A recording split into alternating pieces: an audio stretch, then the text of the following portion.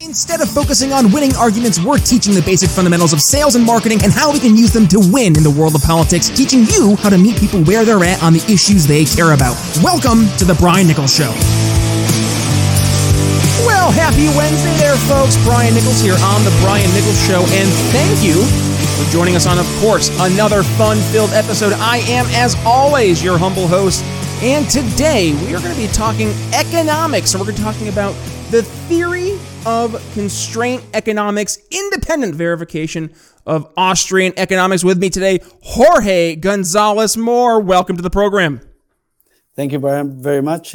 So pleased that you are having me in your program. Thanks. Absolutely. Well, thank you for joining me today, and definitely appreciate you being so quick to turn things around. I sent an email, my time this morning, it was around 5 or so in the morning. You responded quite promptly, and here we are. It's 10 o'clock your time. God bless. Yes. You're recording. I was late because I had a call, went a little bit over for the day job, so I already was walking in here with my tail between my legs, but you are joining us today because you're bringing a lot of value in terms of approaching Austrian economics and making it very tangible in terms of making things actionably better, especially when we're talking about where we see some of the problems right now, especially in our economic system. But before we get there, Jorge, I want to give you a chance to introduce yourself to the Brian Nichols Show audience. So who are you and what brought you into this world discussing theory of constraint economics here on the Brian Nichols Show? Well, first of all, again, thank you for having me. And my name is Jorge Gonzalez Moore. I am an engineer.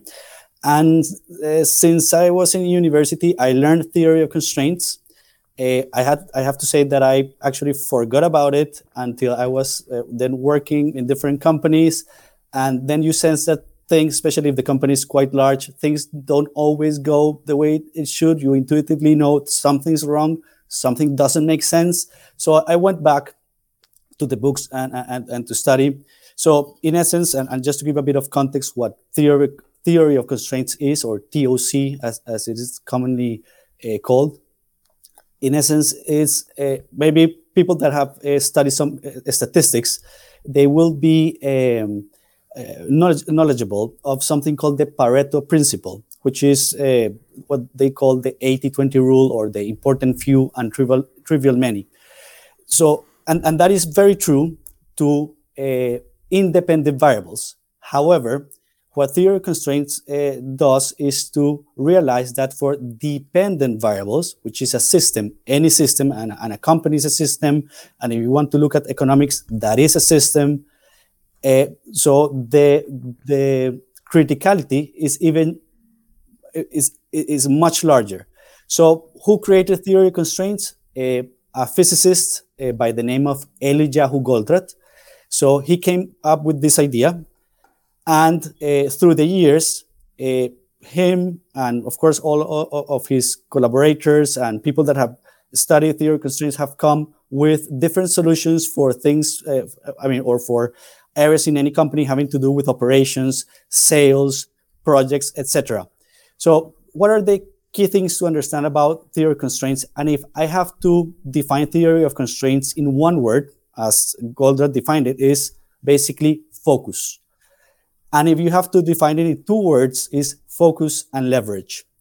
So the whole point is that if you have a system, and it is even more critical when you have dependent variables, it is not that 20% of your causes will have 80% of the effects. The effect is actually much larger. So in essence, 0.1% of your causes will have 99.9% of your effects. So this has a profound meaning, in essence, because it tells you it tells you that you need to focus, and also on what or where to focus. And it is tied to the scientific method because it implies the cause and effect causality, so understanding what causes what. And also, it gives a sense that any system is actually simple. Simple if you understand the system, of course. If not, you don't know the causality, you don't know the cause and effect, so you will start believing that it's quite complex, which is usually what you get from any person when asked about a company or a system or a process. Oh, that's complex. And it's complex because we don't understand the causality. But once we get there, it gets much, much simpler. So what I've done in my professional career is, well, try to apply theory constraints, but I've always been surprised why it is not taken more seriously, if you like. So my determination was, well, why don't we try to solve using this tool something that we all see every day? And well, the economy is something that we all need to endure every day. And if we can do that, then, well, people will start paying more attention to TOC, but also they would start understanding where they actually live. And that's where I came to study economics, and of course, Austrian economics. And I think that for those of you who see the program, you understand the difference when anybody says Austrian economics and not just Keynesian economics or something else, which is, in my opinion, not actually economics.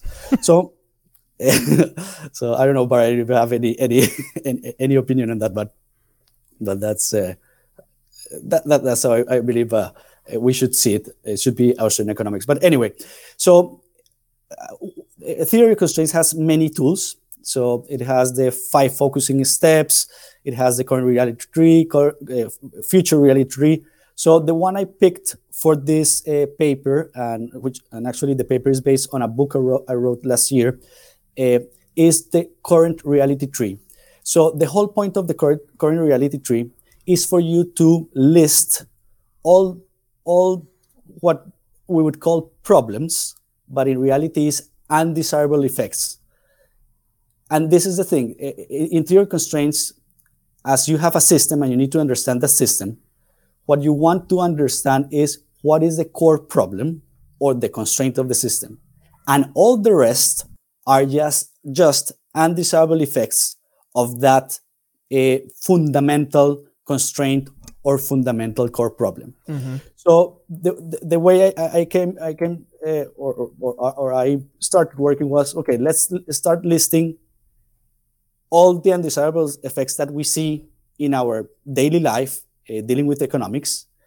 And so the starting point is to list those set of symptoms. And then, well, the end result, if we're able to find the causality between each of those symptoms, should be the core problem. And that's where we need to focus if we want to find a solution. And that is called, well, trying to propose a direction of the solution. So what I did was to list what we see day in, day out. I mean, what do we see in the economy as it's run by all the states, all the governments? We see bailouts. We see the bank loans creating money basically out of thin air. We see a reduction in capitalization rates. We see a misallocation of capital, a depletion of natural resources, corruption, erosion of institutionality. We see inflation. We see instability, injustice, less freedom, no hard money. I mean, so I listed all of this. And when you try to go about finding the cause and effect for each of these, or trying to tie them together to see what causes what, the core problem that I found, which actually is just, and that's why I call it an independent verification of Austrian economics, because something that the Austrian economists have already said is, look, the issue is that we don't have a hard money. So the money is state-owned. And because of that, you cannot actually save the fruit of your honest work. And without that, you are changing people's time preference. Also, because money is state-owned, well, the government can decide who you transact with or not. They can decide the interest rate. They can always print more money. They can create it out of nothing in order to finance, well, anything or everything that needs to be financed. And also, each intervention that the government does, as you see it in that current reality tree, only causes further issues, further troubles, further problems. So what's the direction of the solution? If we understand that that's the core problem, that money is state-owned, well, the direction of the solution, in my opinion, is to assign property rights. So the only way that you can get a hard money is that you assign the property rights to that hard money, meaning that it cannot be seized, it cannot be taken away from you, and you can actually keep the honest fruit of your work. And well, the solution is already available. It exists, in my opinion, is Bitcoin. It's decentralized. It can be a reserve of value. You can carry it anywhere. You can transfer it, almost instantaneously. So I think that this approach of using TOC, it's beneficial because it's a way of understanding the system dynamics. And again, TOC is nothing more than system dynamics, understanding the system, understanding how it works, and then because you understand how it works, well, where should you focus all your effort if you want to make a change? So in a nutshell, that's basically what the book is about and what the paper is about. And about the paper, well, I want to make a contribution to the body of knowledge of TOC. So this is a draft. So I'm working on it. I have received both positive feedback, but I also received some very harsh critics. But all the criticism that I received, I'm always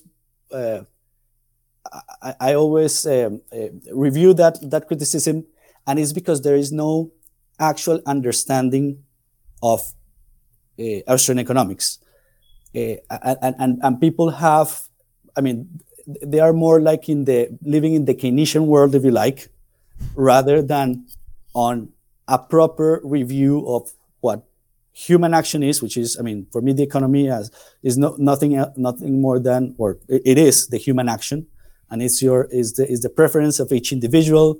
It's about those social cooperation of people specializing in what they do, and of course, it only works if you can guarantee private property, and of course, your first private property is your life.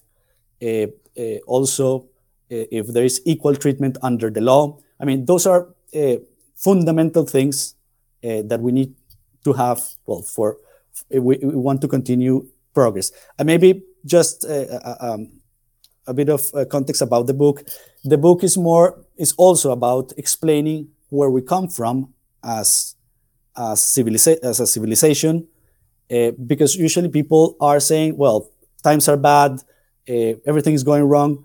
But if you go 200 years ago, I mean, life was really bad. And if you go 1,000 years ago, it was miserable. So it is about understanding where we come from, what has been the basic or fundamental things that happened 200 years ago that enable humanity to become richer, wealthier, and not just about money, because you can measure it in longevity, health. I mean, those are things that have improved tremendously in the past 200 years, 100 years, 50 years. But what has been the underlying causes for that to happen? Well, again, that some people were able to preserve the fruit of their honest work. They were able to invest that. They were able to save. They were able to keep their initiative in order to produce more goods, more services at a better price for all the other people, and of course trading with each other in order, well, to get where we are. So that's basically it.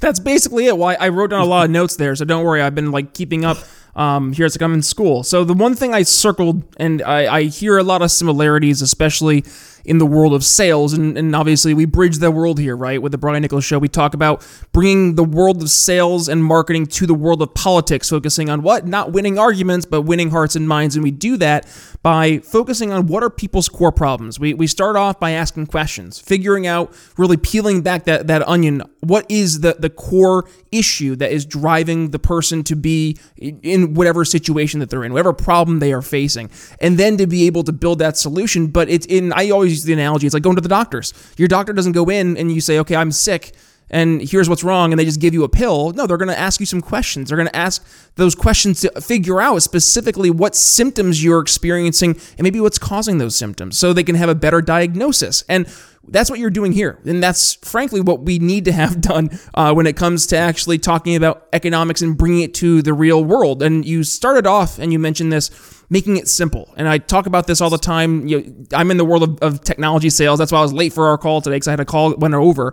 And one of the most difficult things is taking oftentimes very complex cybersecurity solutions or complex business continuity solutions and making them easy to understand for your average person. Because unfortunately, a lot of the folks that I'm speaking to, it's a one or two shop person house for IT. One guy, he's going to be focusing more on the strategic. The other guy's more on the operational. But neither's maybe a cybersecurity pro. So it's being able to take this and make it simple and show not only why it makes more sense to talk about it with us, but then to show how we can help make them have a better future, build that real reality and make it real. And one of the things that you brought up here, and as I was going through and reading your paper here, the overarching theme that seems to be the best news that we can look forward to is the reason we've seen the advancement of right now freedom and really this is the culmination of technology and the fact that we have Bitcoin as the means to really get away from this fiat government money. That's been the ultimate almost launching off point to have now this become almost a reality, where before it was more, well, this could be nice if we could have some form of private money. Now it's there. And now, to your point, it's all because of the technology advancing. Where else can this go? And that's the thing. I think we, as a group of liberty lovers out there, we can start to build the conversation on the offensive. This is where we are today, 2022. The technology is advancing exponentially. What's it going to do to help us advance freedom across the board with technologies we don't even know exist yet? Absolutely. So I think you're spot on. I mean, this has been possible with the technological advances. And technological advances occur only, again, if we are able to free people to take the endeavors that they need to take. And those endeavors, freedom, liberty, at the end of the day, is just one side of a coin that on the other side has accountability. So you're free, but you're accountable of the decisions and the consequences of those decisions. And that's what I think entrepreneurs and people that take initiative do understand very well. They do take the risk, they measure the benefits, but they carry the costs if things don't go well. But thanks to them is that we have been improving technology to a place where actually now you can have a reserve of value that goes in your pocket. So who would have thought about that, 20 years ago? Some people were thinking of it, but they had not yet realized that. So yeah, technology is fundamental, and the only way to keep improving technology is by making sure that the incentive for people to create, develop, and keep and make that technology available is there. So if the incentive is not there, well, it's going to be quite tricky or yet close to impossible that we'll see technological advances. Yep. Well, and that's why, we see folks out there like Elon Musk, and there's a reason he's not only the richest man in the world, but probably one of the most popular, or at least, the most hated, I guess, because he is the most popular people in the world. And he's been able to do that because he's been able to amass technological advancements for society. Tesla and SpaceX alone, they're going to be massive in terms of their impact on humanity and the other pet projects he's working on behind the scenes. Oh, and by the way, he's talking about trying to buy Twitter. That whole conversation now, you're seeing there is, the desire to use the technology to advance us forward. But to your point, it only goes to the extent when we actually have a means that people see the value in making that investment. And I think you talked about the people who we should be targeting. And that's frankly why we took a hard turn here at the Brian Nichols Show to start talking more to business owners, entrepreneurs, because those are the people who are our natural target market. Those are the people who we can speak to and communicate with because they're speaking our language. I had on the program, the gentleman's name is escaping me at the top of my head right now, but it was the for Austrian School of Economics, Mises Institute. It was Economics for Business, and it was a great conversation because what they're doing is giving business owners a real tangible playbook that they can take forward in trying to build their companies, build their businesses, and with that, it's all based on Austrian economics. So that's that. And by the way, it's a great episode, folks. Go check that out over at briannicholsshow.com. But with that being said, I think we are seeing right now that there is a renewed interest in talking about economics, especially when the world's on fire and we just printed, what was it, $6.5 something trillion of the past 2 years. So people are waking up to inflation and economic realities being a thing. And now I think it's better, no better time than now to go ahead and present our alternative. And with that being said, you mentioned it. You have a book. It was The Theory of Constraints. The Theory of Constraint Economics, Reality, Freedom, and Progress. And that's available over on Amazon right now. Where can folks beyond that, if they want to learn more, continue the conversation with you, but also obviously check out Theory of Constraint Economics? Thanks. Yes. So the book is the expansion of the paper. So, and I just want to mention a couple of things. So where do I see us in the future? Well, I'm the only thing I would say about the future, because nobody knows what the future would be. But what I would say is that if we are able to make sure that people can preserve, so that money is privately owned, so that it gets the property rights for the fruit of the honest work of anybody, those property rights can be assigned to that person, and we have that real hard money, and also hopefully at some point real hard real estate, then the future, I can tell you, is going to be much better than we can imagine. I don't know what's going to be, but it's going to be much better than we can imagine. And to the point of inflation, if you think about it, if the government had to reduce taxes in the same proportion as the government generates inflation, well, the taxes would be minus infinite by now. So inflation, I think, is the harshest tax that we have to endure, and especially because, and also it is really hard on the people that have less, because it affects the people that have less the most, because they are the ones that are less protected against any variation of the prices. And usually what we hear about inflation is that inflation has many causes. But if that were true, well, they would need to prove that you can have inflation in a barter economy. And I think that nobody can prove that. So just to keep in mind, when somebody tells you that inflation has many causes, well, not really. As Friedman said, inflation is always and everywhere the consequence of increasing the money supply.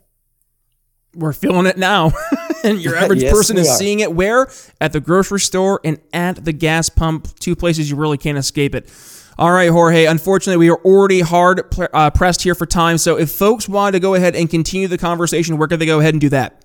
If they want to write to me, my email is j.gonzm@hotmail.com. Also, as you mentioned, my book is in Amazon, Theory Constraints Economics. So if you want to give it a read, any feedback, very, very much appreciated. Just let's keep the conversation open. I'm always quite looking forward to discussing these subjects with anyone. If somebody wants to learn about theory of constraints, I can also point you about some very interesting books. There you go. All right, folks. What we'll do is we'll include those links in the show notes, make it super easy for you. All you got to do, hit the artwork at your podcast catcher. It'll bring you right to briannicholsshow.com, where you can find today's episode, the entire transcript of today's episode. Yes, all those links we mentioned, plus you can find the book Theory of Constraint Economics, Reality, Freedom, and Progress. Please go ahead and give it a purchase. When you do, go ahead, let Jorge know that Brian Nichols sent you there. And by the way, folks, if you enjoyed the episode, please do me a favor, go ahead and give it a share. And when you do, go ahead and give me a tag at B Nichols Liberty. Well, with that being said, folks, it's Brian Nichols signing off here on the Brian Nichols Show for Jorge Gonzalez Moore. We'll see you tomorrow. Thank you, Brian. Appreciate it. Bye. Thanks for listening to the Brian Nichols Show. Find more episodes at briannicholsshow.com. Enjoying the audio version of the show? Then you'll love our YouTube channel. Be sure to head over there and subscribe. And if you're new to The Brian Nichols Show, be sure to head to your favorite podcast catcher and click download all unplayed episodes so you don't miss one of our nearly 500 episodes that will be sure to leave you educated, enlightened, and informed. If you got value from today's episode, can you do me a favor and head to briannicholsshow.com/support and leave us a $5 donation? And by the way, have you given the show a 5-star review yet? If not, head to Apple Podcasts and tell folks why you listen to the program, and don't forget to tell your friends to subscribe too. Follow me on social media at B Nichols Liberty. And again, if you'd be so kind, please consider making a donation to the Brian Nichols Show at briannicholsshow.com/support. The Brian Nichols Show is supported by viewers like you. Thank you to our patrons, Daryl Schmitz, Michael Lima, Mitchell Mankiewicz, Hody Johns, Craig DaCosta, and the We Are Libertarians Network. Faced with an uncertain future, many business owners and technology professionals don't have the time needed to invest in their business technology strategies, and as a result, they're afraid of their technology getting outdated and putting their company and customers' information at risk. The digital future is already here, but with all different choices in the marketplace, it's difficult to know which one will be the best fit for you and your strategic vision. Imagine having the peace of mind that your business is backed by the right technology investments that are tailored for your specific needs. Hi, I'm Brian Nichols, and I've helped countless business owners and technology professionals just like you, helping you make informed decisions about what technologies are best to invest in for your business. Voice, bandwidth, cybersecurity, business continuity, juggling all the aspects of business technology is messy. Let me help. Head to briannicholsshow.com/help and sign up for a free one-on-one consultation with yours truly to dig deep into where you see your company heading and how we can align your business technology towards those goals. Again, that's briannicholsshow.com/help to get your simplified business technology started today.